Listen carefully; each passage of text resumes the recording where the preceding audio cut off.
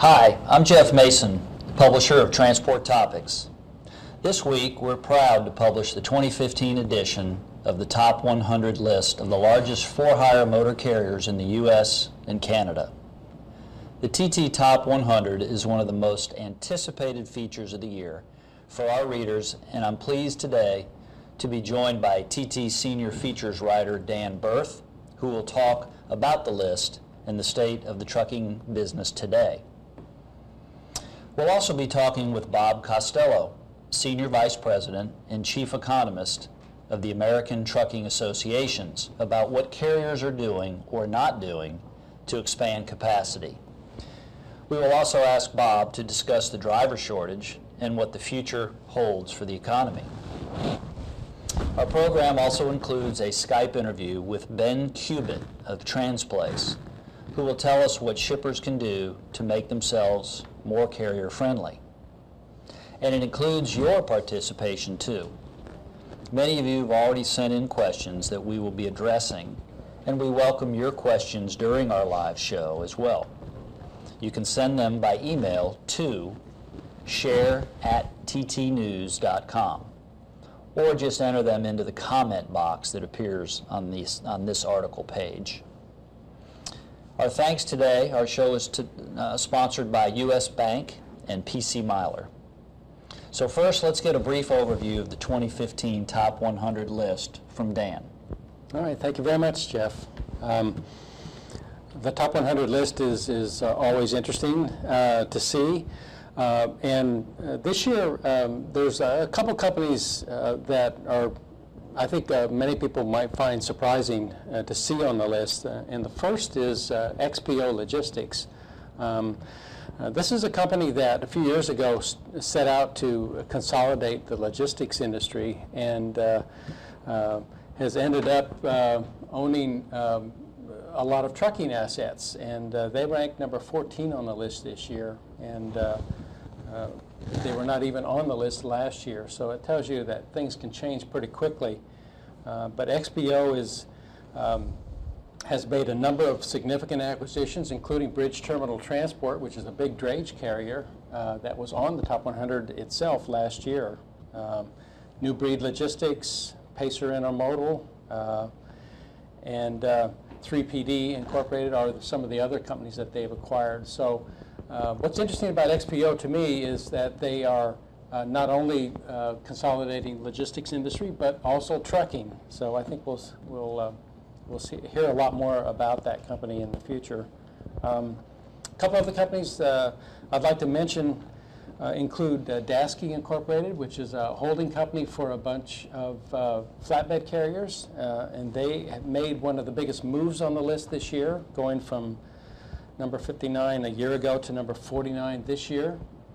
And if you're a reader of TT, you will perhaps recall the story in the paper this week, I think, from my colleague Jonathan Reiskin about Daseke, in which they are saying that they want to be the largest flatbed carrier in the country. So they're number 2 right now in that sector. So a third company worth people taking notice of, I think, is a company called Dicom Transportation Group in Canada. This is a company that started out as an expedited carrier and has made some acquisitions in the U.S. and is listed for the first time this year at number 92. Another trend that we see on the list is one that we've seen in years past, and it's consolidation. So FedEx Corp is one of the companies that has made a significant move by buying up Genco, which is a major distribution company, and they've also having a bid for acquiring TNT Express in Europe. So the significance of this to me is that we're going to see now, I think, even more competition between the top 2 carriers on the Top 100. That would be UPS, of course, and FedEx.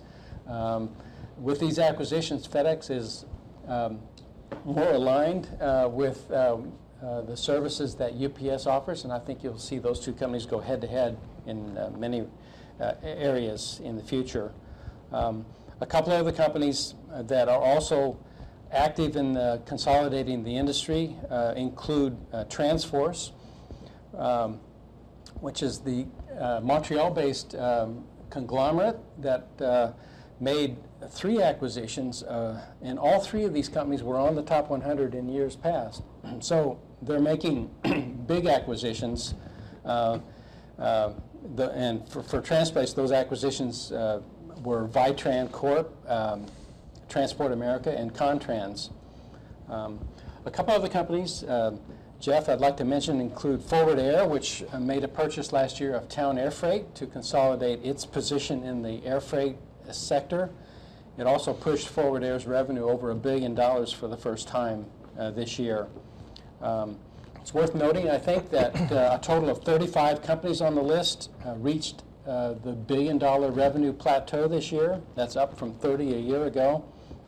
So companies are getting bigger, they're getting more capable, but most people feel like there's a lot of consolidation opportunity left in the industry. So when you add up the revenues for all the top 100 carriers, it is more than $200 billion, and that's up 7.4% from the year before. So. Great, Dan, thanks. That's a great overview and a great way to kick off the show. What we'll do is we'll ask some questions now, and I'll direct those to both Bob and to Dan. First one, back to you, Dan, is what are carriers doing to squeeze more capacity from their operations? Yeah, Jeff, what we found in talking to carriers this year is that it's very difficult for them to grow capacity because they're limited in the number of drivers that they can hire. So what they're doing is they're looking at their operations, and they're changing, if they can, the delivery schedules to extend the times that are available for delivering freight or picking up freight. This makes it much easier to schedule trucks in and out and keeps those trucks moving. They're looking for ways to reduce the delays that are associated with loading and unloading. And this keeps, of course, drivers from waiting, which is unproductive time for them. And what you're seeing there is the imposition of detention fees if drivers are held up for more than 1 or 2 hours at a time. The third thing that their carriers are doing is handing off more freight to other carriers. So they're becoming a little more selective, or I should say a lot more selective, I think, in the kinds of freight that they haul. They're looking at where this freight is going, how it affects the driver. You know, is it something that can be easily accommodated without holding up drivers? And they're looking on for freight on a lane-by-lane basis. So, you know, in years past, companies would, I think, tend to take on all the freight that a shipper offered, whether some of it was good and some of it bad. Now they're looking more specifically at what freight they can realistically carry and be efficient at doing. So there's more interaction between shippers and carriers on that issue. So, as I said at the outset, a shortage of drivers will continue to crimp capacity, and probably the best quote I think I got that kind of illustrates that is from Russ Gottmuller of Continental Express, who said, for him, it's easier to shrink than to expand right now. And I think that's exactly what we're seeing. Carriers are looking at how they can right-size their fleet and their business to fit the availability of drivers. Good deal. So. Excellent, Dan. Thanks. Bob, we've got a couple of questions for you. First one is, please comment on the economic outlook and how that may affect capacity issues for carriers. Sure. But first, let me congratulate both of you, and especially you, Dan, on the TT Top 100. This is something that I keep on my desk all year round and refer to it often, so well done. So in terms of the economy, In a sense, we got lucky here, or lucky. Capacity has loosened up a little bit here early on this year. It's still tighter than it was, certainly in 13 and 12 and so forth. Not as much as 2014, but it's really just a reprieve because the economy has slowed down in the first half of the year. In the first quarter, we saw GDP contract a little bit. That loosened things up. In the second quarter, I suspect GDP grew a little over 2%. So not nearly as strong as it had been in the last 3 quarters of 2014. And that loosened up capacity a little bit. But I do think that's all going to change. I think there are indicators that suggest that the economy can grow closer to 3% in the second half of the year. And if we look more specifically towards the trucking industry and what drives freight, we've got some good things and we've got some not as good things, right? On the good side, you've got housing starts going to grow over 10% this year. That's over 1.1 million new starts. Consumer spending is going to accelerate. If you look just at real or inflation-adjusted consumer spending on goods only, because that's what we put in trailers, it'll grow close to 4% this year versus a little less than 3.5% last year. So we see some things quickening. Now, on the sort of downside, you've got factory output has slowed down after growing nearly 4% in 2014. I suspect it'll grow closer to 2% this year. And in fact, this morning the Federal Reserve announced that in June production was flat, right? So, and what's driving that? In part, it's the stronger dollar, right? And as the dollar has gotten stronger, that means it's more difficult to export, and therefore it's one of the factors, a large one, why factory output has slowed. The other thing that concerns me for the time being is the level of inventories throughout the supply chain. We actually think a correction is going on, and when that happens, you see truck freight volumes slow down. So as the entire supply chain reduces their inventories relative to sales, that's the key. Our inventories are always growing in dollar value, but we look at it relative to sales. And it's gotten quite high, by the way, the highest in this recovery. And so therefore, the supply chain is working that off. That's going to suppress volumes. So long-winded answer to say, first half of the year hasn't been that strong. Capacity still tighter than it had been a few years ago, but certainly loosened up from where it was. I think that's a short-term deal. I think that the economy will accelerate some. 16 looks pretty good to me. So I think capacity is going to tighten the further we get out. Excellent, excellent. Thanks for that outlook, Bob. And I'll come back to you here and ask you another question. Can you update us on the driver shortage and how it's affecting the ability of carriers to add capacity? Sure, and you nailed it right there. I mean, as Dan said, it's all about the drivers. Every fleet I speak with, they typically, they want to increase capacity. They can't find the drivers for it, and so as you said, Dan, and I see this all in the numbers all the time. They're right-sizing to the number of drivers they can retain. And during the economic downturn, we saw fleets right-sized to the amount of freight that was out there. Now they're right-sizing to the number of drivers they can keep. So as a result, we've seen capacity in the truckload space. Essentially, it's down 0.2% this year.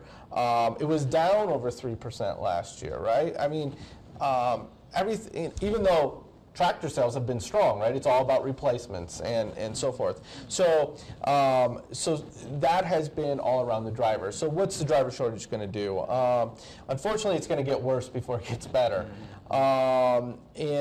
Today we're short probably in that 45 to 50,000 drivers. We'll have a report coming out later this month that gives a specific number and then forecasts that. But it's getting worse. It's not getting better, even with a little bit of a reprieve in the economy today. And that means, you don't need an economist here to tell you. You've got a limited supply and demand will pick up.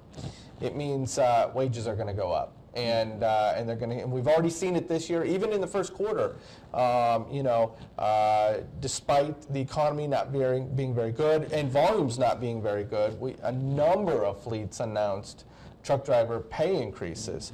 So that leads us to what's going on with turnover. Now, funny enough, turnover has been quite high, in the mid-90s for the truckload carriers. Although, if you go back to 2005, 2006, it was actually much higher, around 130%. But for this cycle, it was high and in the mid-90s. In the first quarter, we saw a reprieve. It slowed down, or went down to mid-80s. And we reported that yesterday. I don't have an answer for that. I was a little surprised. I suspect just the way the weather was and freight was, that drivers just weren't, skipping around carrier to carrier as much as they normally do. I wouldn't be surprised if that number goes back up. So at the end of the day, capacity, as Dan said, and I agree, it's all around the driver and the inability to add equipment. Yep. And Bob, thanks. You covered this a little bit, but speaking of 2005, 2006, that was the last time we really had a serious shortage of capacity. How does this environment, or this environment, compare to 2005, 2006? And I'll address it to either one of you. Well, from my perspective, I said the driver turnover was higher back in 05 and 06. I suspect that was more around things like CSA and so forth. Excluding that, and we're probably in a new era, new level of turnover, I think this is much worse. It was bad then, it's worse now. And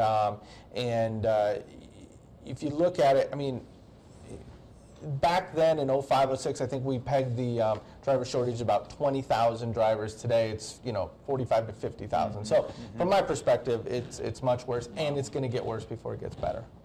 Yeah. Dan, would you agree with that? Is that any comment? Sure I do. And I think what's different about the environment we're in today is that there are things which are reducing the productivity and utilization of equipment, the productivity of drivers and the utilization of equipment that maybe didn't exist before. So if the economy remains relatively strong, I think we're looking at a prolonged period of capacity constraints. You can't, to me it's interesting to see that historically these periods of tight capacity don't really last very long, because obviously the incentives exist to expand if you've got more demand than you can handle, right? And prices are going up. This should encourage expansion, but I think this time it will be much more difficult for everyone to offer more capacity for a variety of reasons, and so we're looking at a prolonged period of constraint, I think. And you're exactly right, Dan. If we look at, one of the measures I look at on a monthly basis is miles per truck per month. And that obviously fell during the downturn, no big surprise. You got, less productive with your equipment and so forth. But what's different this time is that number has been stagnant, okay? And it's a whole bunch of things. It's regulatory, it's the supply chain, and so forth. It's drivers wanting to get home more often. I don't blame them, and so forth. But the reality is they're not getting any more miles on their truck each and every month. And that goes right to your point, Dan. They're not really, there's other ways they can be more productive, but that is a big limitation right there. Let's move on. A couple more questions. We've got some viewer questions we'll get to here in just a moment. This one, back to Bob. With shippers asking multiple carriers for capacity, what's the best way for carriers to evaluate both the supply and demand for freight hauling? Yeah, well, certainly that happens. Shippers today are, I think, a little sticker shock sometimes when they go out in the marketplace, and we saw what happened in the spot market last year. Spot market rates were up 15%. Average revenue per mile this year is still growing. It's grown about 3.5% this year, excluding fuel surcharges. And even the spot market rates are up a little bit. So shippers, I think, are going out there, talking, trying to see what they're doing. At the same time, so are fleets. Fleets are looking to get shippers that fit well in their networks, that help their average miles per truck per month. And so forth. So I think it's probably good on both sides to reevaluate where they are. Although I will say, I think it's if you had to pick a side, which is probably in you know sort of in the place of dictating terms more than the past, it's probably on the fleet side, and they're being much more selective. And Dan brought up a good point earlier, and we see this in our numbers as well. Fleets are, you know, it used to be just a handful of fleets had sort of logistics services where they would then farm out freight to, which didn't, you know, fit with their trucks. And now so many more fleets are doing that, and so forth. And related to that a bit is in terms of capacity. You know, I talked about the inability to add capacity. One of the interesting things we found is fleets have added a little bit of company tractors. I went back and looked at this compared with where we were in January of 2014 and where we stood in May of this year. And what I found was they were able to increase their company tractors about 3%. The difference is their independent contractor numbers fell almost 5%. So now some of that's probably independent contractors moving into an employee situation, getting rid of their truck and going on and becoming an employee. But certainly this talks about the challenges out there. So not only are shippers having a problem getting capacity, but even fleets, I think, are struggling on their logistics side to match up with outside capacity outside of their own tractors. Great. Jeff, could I maybe add one point to this? What I've heard from a number of people recently is that you know, shippers are, many of them have core carriers that they rely upon, but they're finding that those carriers are declining more loads than they have in the past. So now they're looking at adding more carriers to their process so that they have choices. That's right. I don't know how that's going to play out because one of the problems carriers and shippers have is predicting the amount of freight that is going to be available to them. So, but I think shippers are looking for alternatives, and they're shopping around more and more for freight hauling capacity. So, okay. Thank you, guys. Why don't we ask? We got a question from a viewer, Matthew Frankel. I'm not sure who Matthew is with, but I'm going to address this to Dan and ask, over the next 12 months, how much capacity in percentage terms do you expect to be added or reduced for the for-hire truckload market?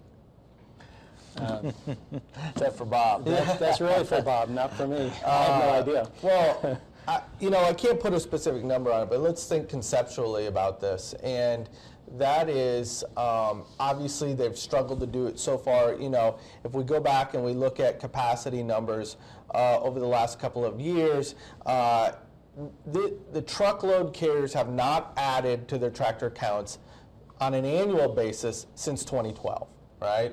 And in fact, in 2014, they reduced it by about 3%. And some of that was right sizing. You got trucks parked along the fence, and you can't get drivers for them, so why do I have them? Let's just get rid of them. So I'm not suggesting that was all usable capacity.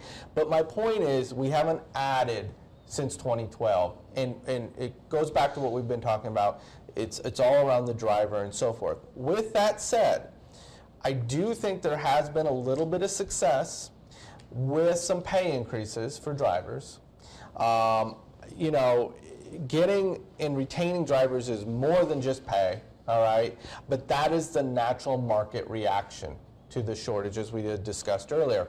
So again, that was more on the company side than the independent contractor side, but they've had a little bit of success there. Hopefully that will go, you know, build a little bit. However, with that said, if I'm looking back 12 months from now, if we're lucky, we've added, I don't even think you can add 0.5%. Wow. So we'll have to see where that goes, but I think it will be a struggle just to maintain where we are.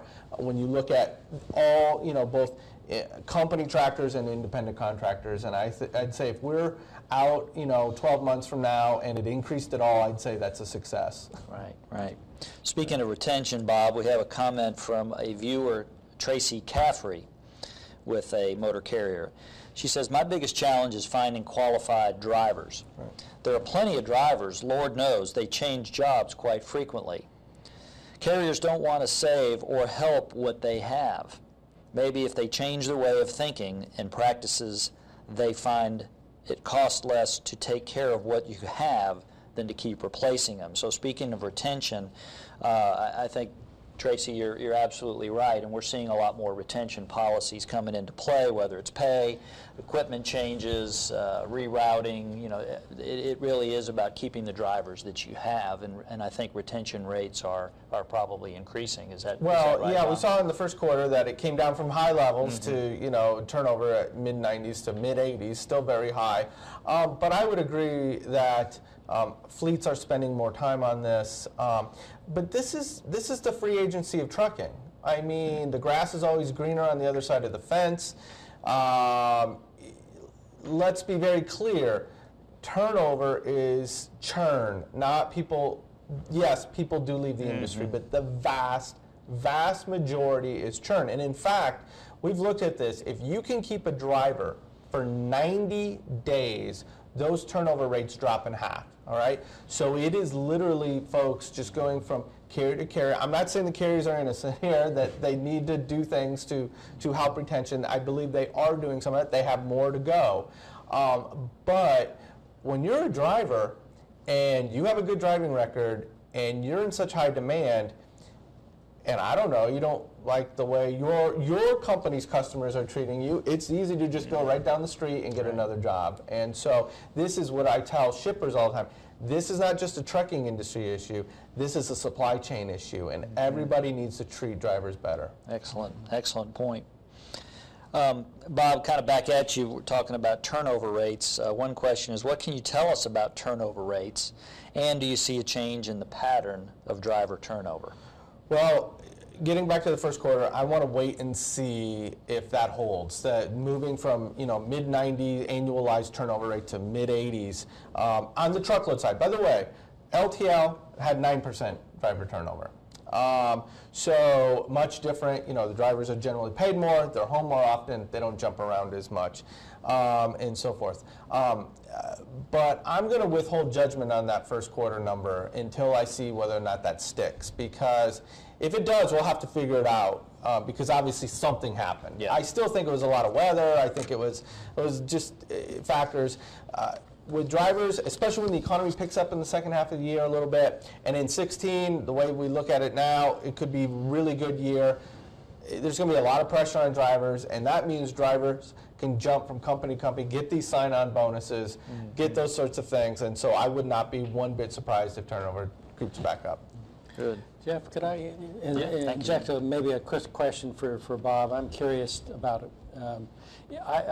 I think a lot of carriers are being more selective about the drivers that they keep, too. So we're seeing some drivers getting pushed out and into other companies just because maybe their CSA scores aren't good enough, and their companies, shippers and carriers, are more conscious of this.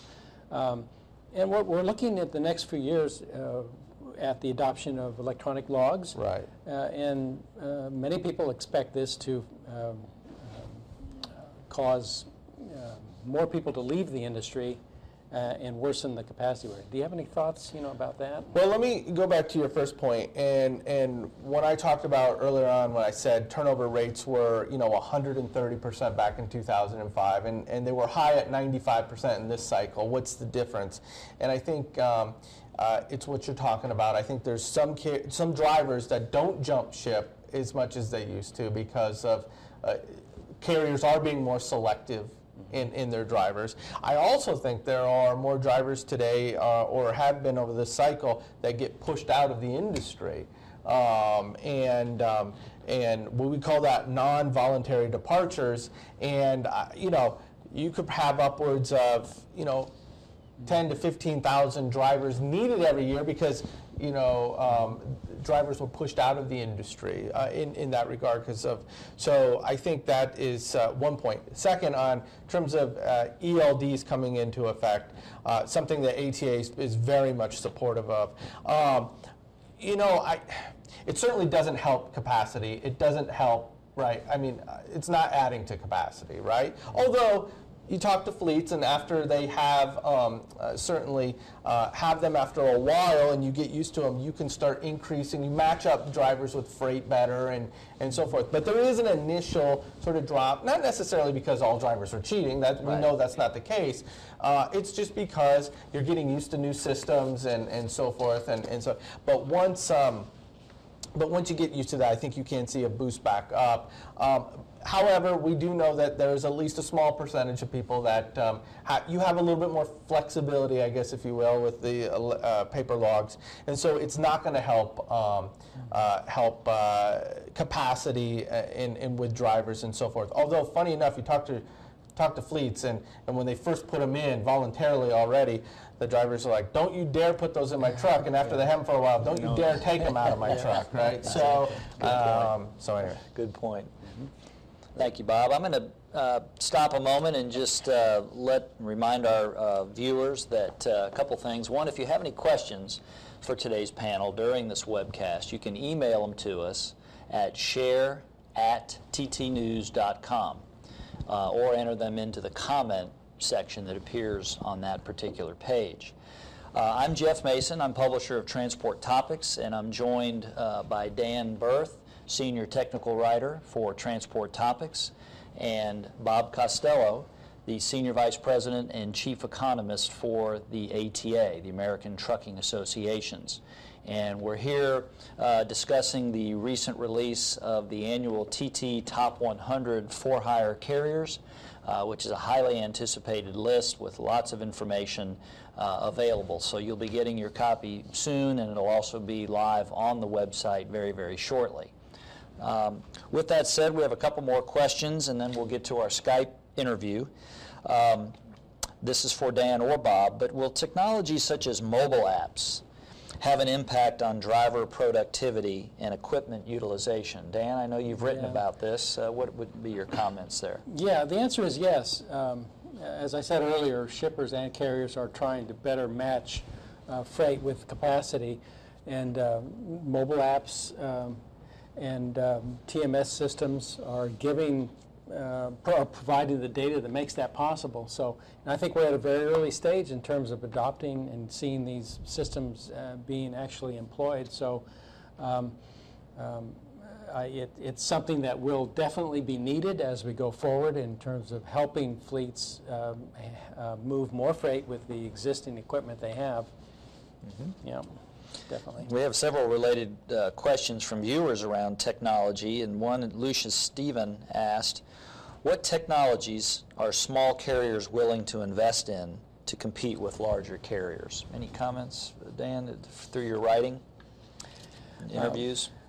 Well, again, I've been impressed with the availability of mobile apps and other forms of computer technology that make it possible for a guy, an owner-operator perhaps, or a small fleet to access information about loads, manage his business, and do some things that give shippers visibility to the freight.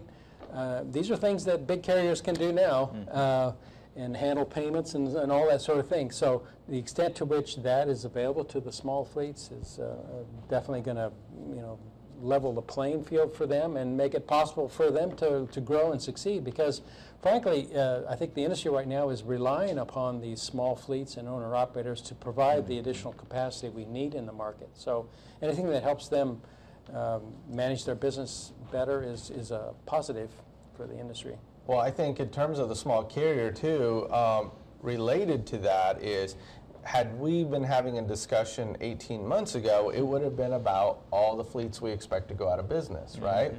Mm-hmm. Fuel prices were high.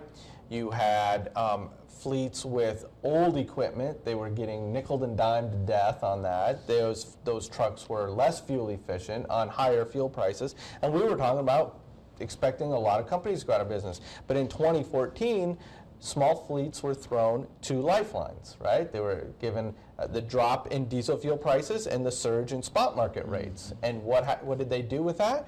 Well, they invested in new tractors, continue to do that. They're paying drivers more, and then they're doing things what you're talking about, getting into more technology. So we have completely flipped from talking about these small fleets going away, or not going away completely, but a lot of them going out of business, to now they're not only doing it, they're thriving. Right. And it's been a very interesting, and again, those two lifelines of the drop in fuel prices and the surge in spot market rates help them immensely. And I think we'd agree, and Dan, to your point, technology is leveling the playing field for these smaller fleets to be able to compete and be just as productive as some of the larger fleets. Moving on, we got a couple more questions, and then we'll let Dan introduce our Skype interview. But D.W. Spear out of South Carolina asks, will smaller fleets stay competitive in 2 years with compliance to all the regulations? Do we have any comments there about small fleets' competitiveness? Dan, you want to tackle that one? Well, I think we've kind of hit it on hit that point already, but the regulations on, particularly on electronic logs, I think is something that small fleets will have to deal with and adjust to, and that could make it more difficult for some of them. But there are other trends that are making it easier for these guys, and if rates stay up, they should be able to survive, I think, and do fine. Okay. Bob, would you agree with that? I would agree with what Dan says. And finally, John Adami asks, in light of the operational trends we're discussing, can anybody make any projections regarding 2016 Class 8 truck builds? Well, I guess I'll look at, I do think, and I don't forecast specific numbers, but conceptually, I think this year will be the peak year in terms of Class 8. And we're seeing orders have been falling, right? That's not a surprise. And this was the catch-up effect, right? We went for years, especially we talked about earlier, a lot of these smaller fleets had not invested. They were at a competitive disadvantage. You got the surge in spot market rates. You got the drop in diesel fuel prices. And now all of a sudden they can afford to reinvest in their equipment, and that's exactly what they're doing. And they're rejuvenating it. At the same time, you've had larger carriers try to keep that differential in age, right? There's a lot of large fleets that have an average age of less than 2 years. They like that, and they use it as a recruiting tool and so forth. With that said, I do think we probably hit peak this year in terms of next year will still be strong, but I don't think it will be as strong in terms of Class 8 truck builds as it is in 2015. Okay. We'll move into part two. Dan, I want to ask you a little bit about your story this week. You quoted many carrier executives in the industry, many of which we all look up to and want to know what they're talking about in the industry. What are they saying or talking about as far as expanding? What did they tell you? Yeah, expansion for most carriers is in organic. In other words, they're trying to work with their existing customers to handle more freight. Acquisitions remain a big focus for a lot of fleets, and they're trying to improve the efficiency of their operations, as we started out talking about. What can you do to reduce the delays in picking up and keeping your trailers and trucks moving? So, yes. And related to that, Dan, and I tell shippers this all the time, exactly what you said. You want to expand capacity, get drivers in and out of your facilities faster, right? And that instantly increases capacity, right? So, detention time or waiting and detention time, that's one area we can make some improvements in. Yeah, good points. And Dan, it's obvious that shippers have a big role to play in helping fleets to provide capacity. Can you tell us a little bit more about that, how fleets are working with shippers to add capacity? Yeah, sure. One of the comments I got from a fleet executive, this is Jim Richards at KLLM, was that many shippers now understand that it's in their best interest to become the shipper of choice for a carrier. So what can they do? to improve the handoff of freight and to make things more efficient for the carrier. So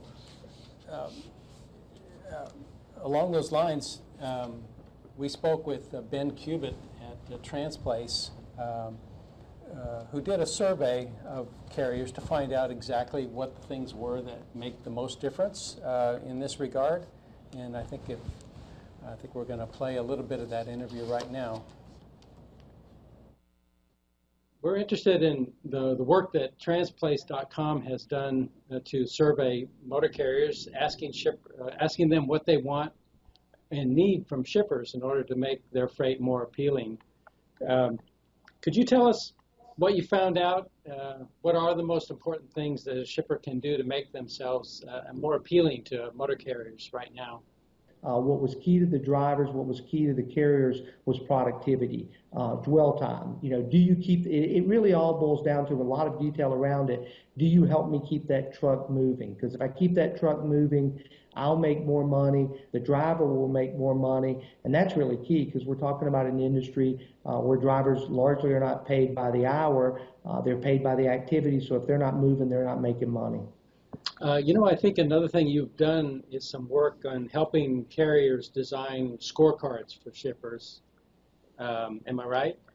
Yeah. Could you talk a little about how these things, how a scorecard could be set up and what it measures exactly? Yeah, so I would say we've had a lot of discussion with carriers about it. I still think, and this is one of the things we talk with carriers about individually and we talk about in our carrier conferences, I think most carriers or a lot of carriers still don't bring as much data to the discussion as they could. If you contrast the railroads will come meet with a shipper and they're going to have all sorts of information, how profitable the lane is, what the dwell time is. They're going to talk about their capital investments. They're really going to educate shippers on what's going on with their industry. The LTL guys have had a lot of data. The LTL guys can come in and say, hey, you're operating at this level, or, we need some help, or, those lanes are not good for us, but the others are. So net, your business is okay for us. But truckload carriers have really, for a lot of reasons, have not had that level of detail. More and more are. I would say it's what our research showed was probably about 50% of carriers have a shipper scorecard, and it may be formal or informal. So they kind of know how shippers rank, but it's very rare for them to share it with a shipper. So, getting ready for this call, I talked to a bunch of carriers again, and it's almost unheard of for a carrier to give a shipper a scorecard. Now, we actually have some customers who want us to help them develop a scorecard that they then go out to carriers and share. But I think to this point, truckload carriers have really been reluctant to kind of formally score their shippers. They may informally share some data, but that whole leverage, the leverage has been on the shipper's end, and I think carriers have been a little reluctant to share a scorecard.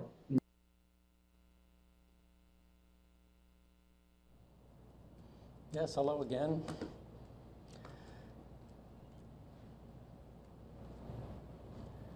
Okay, yes, thank you. I thought it was very interesting to hear Ben talk about how railroads are doing a better job than trucking for the most part in communicating with their shippers in terms of data that they need to help make decisions about freight. That's something we can improve upon, I think. And it reminds me that, in our coverage of the story this year, a number of executives have told me that that negotiations over delivery issues are probably going to be the one thing that you're going to see a lot more of. In other words, you're not going to just be talking about rates anymore. You're going to be talking about what you can do in terms of improving the loading and unloading situation. So detention fees will play a big part in that. And that's a question that I put to Ben, and we'd like to run his response to that right now. One more final question. You talked about detention fees a moment ago. How commonplace are they right now, and do they are they effective in terms of forcing change or decreasing the delays that drivers have? And on the same token, do you see carriers that are paying drivers for waiting? Yeah, those are both great questions. I think it's important to look at both sides of that. So we probably see detention. Detention is ineffective, but it's the best thing we have. So the reason I say it's ineffective is most shippers have a pretty active effort to refuse detention charges. So in other words, they make it, most shippers make it somewhat difficult for the carrier. I know when I was a shipper, we would try to have contract terms that limited detention. We would require prior approval. We would, ask for documentation that you called us when the driver was detained. And all those, the shippers aren't necessarily trying to be unfair, but they have to show their due diligence. And so it becomes this real tug of war between the shipper and the carrier for most instances. So, some shippers, I would put shippers in about three categories. There are a few who've put active programs in. So it's cut and dried. When you arrive at a supplier or one of their facilities, you go on the clock, and for every amount over X, and some just pay detention everything over 15 minutes, some over 2 hours, but they'll pay detention, and they've really I think done the right thing, where if there's detention, they pay the carrier, and then they use that in a scorecard against the supplier or the site to say, hey, you caused detention and we had to pay it. We're not going to do that. That's still far and away the exception. Most people fall into one of two camps, which they almost never will approve detention, and so the carrier has to decide whether to fire them or not if it gets severe enough, or they make it somewhat difficult. And I'm probably overstating it, but it becomes this approval process that some shippers make very difficult, some make medium difficult, and some play it pretty straight up. But it's I think most carriers would tell you that they have to do a combination of filing for detention and possibly firing the shipper if it gets severe enough, because they know they're going to have a difficult approval process often.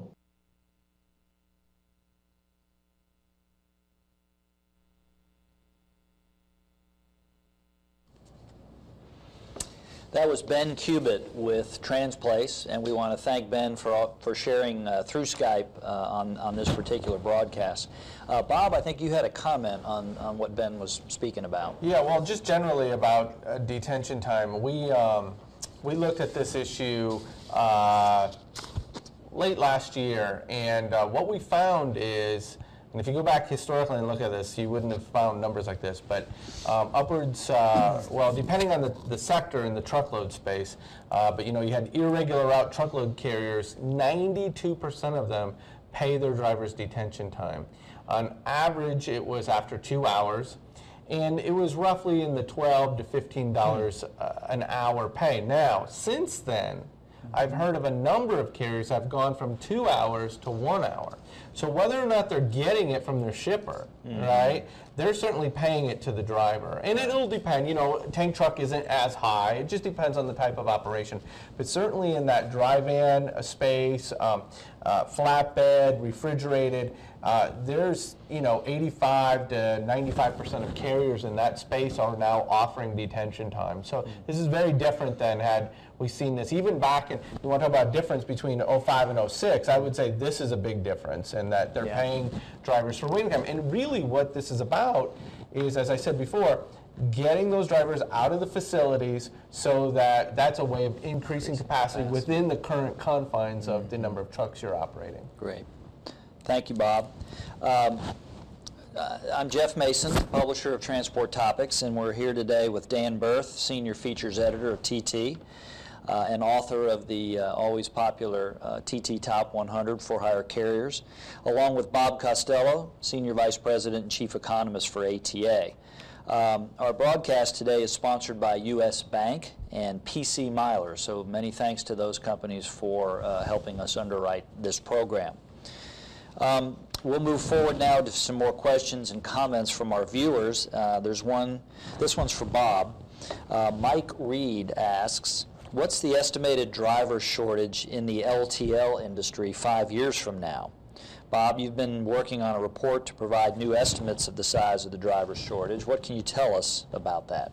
So we'll come out with a report later this month, but and give an exact number and so forth. But historically, the driver shortage problem has been an over-the-road truckload problem, right? And if you go back and look at that, that's what it was. The difference, another difference between 05, 06 and today is that problem is now expanding out of truckload into the LTL and private carrier space.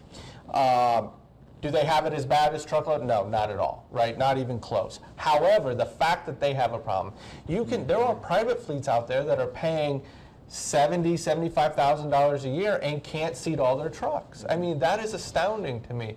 So why is it worse than before? It's because it's no longer just a truckload problem. It is an LTL issue. Not nearly as bad, but it's now gone outside of the truckload space. Excellent, excellent. This one's for Dan. Prasad Galapalli asks, what's the one thing that could change the availability of capacity without the need to add more trucks? Dan? I guess it goes back to the issue of speed and increasing the velocity of trucks and eliminating the delays that experience drivers. That's the number one thing. You don't mean driving faster? No, no, not driving faster. But maybe this is an opportunity to make another point that I found in my coverage this year, which is, a lot of fleets have tried to convert their companies' drivers to owner-operators and through a lease-to-own program. And I found a couple fleets that have actually had great success in increasing their capacity through these programs. But the track record for these programs are kind of mixed. And the key to making them work seems to be having a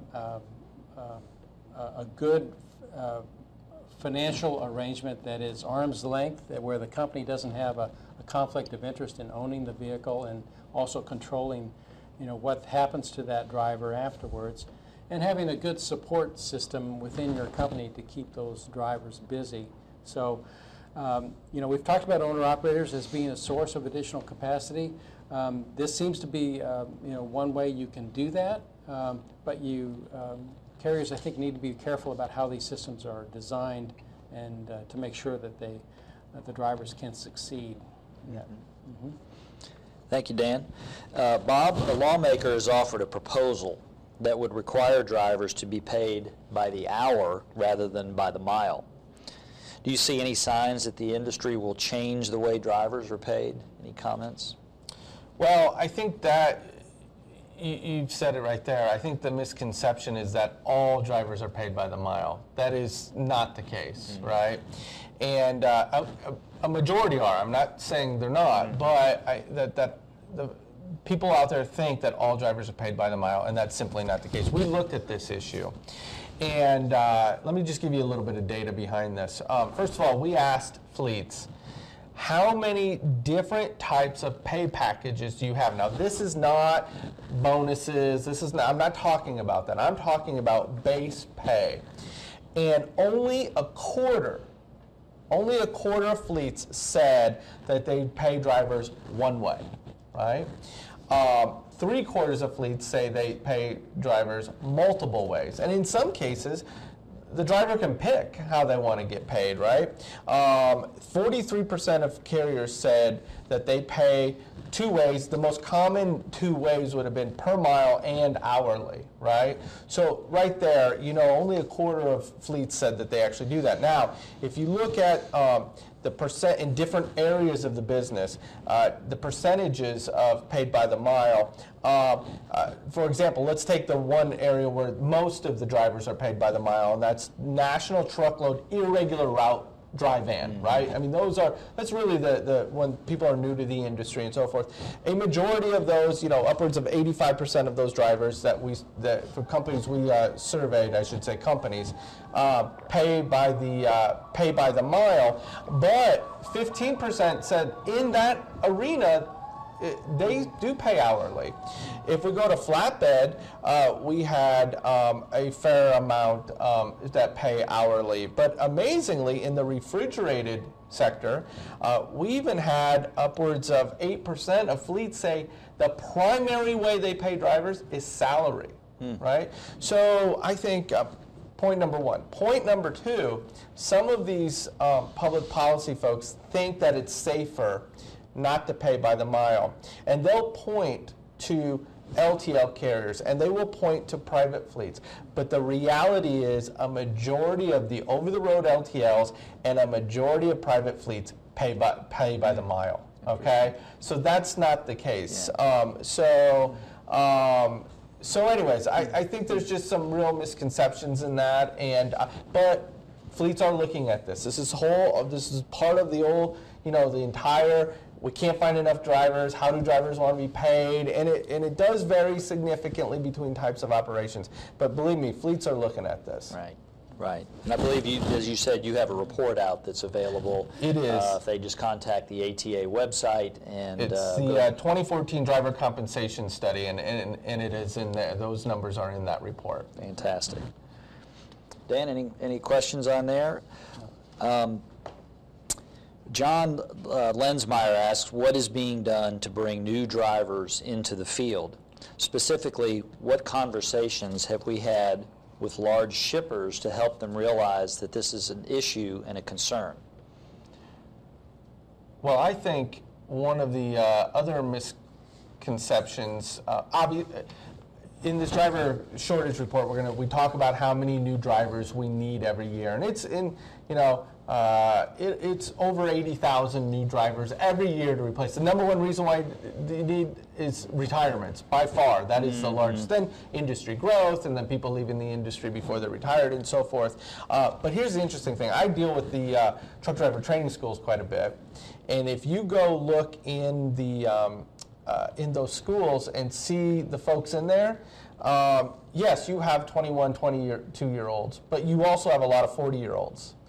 And I think as an industry, we need to do a better job of showing that to people whose careers may not be going where in some other careers not going the way they want it, or they can't get in that career more, that, you know,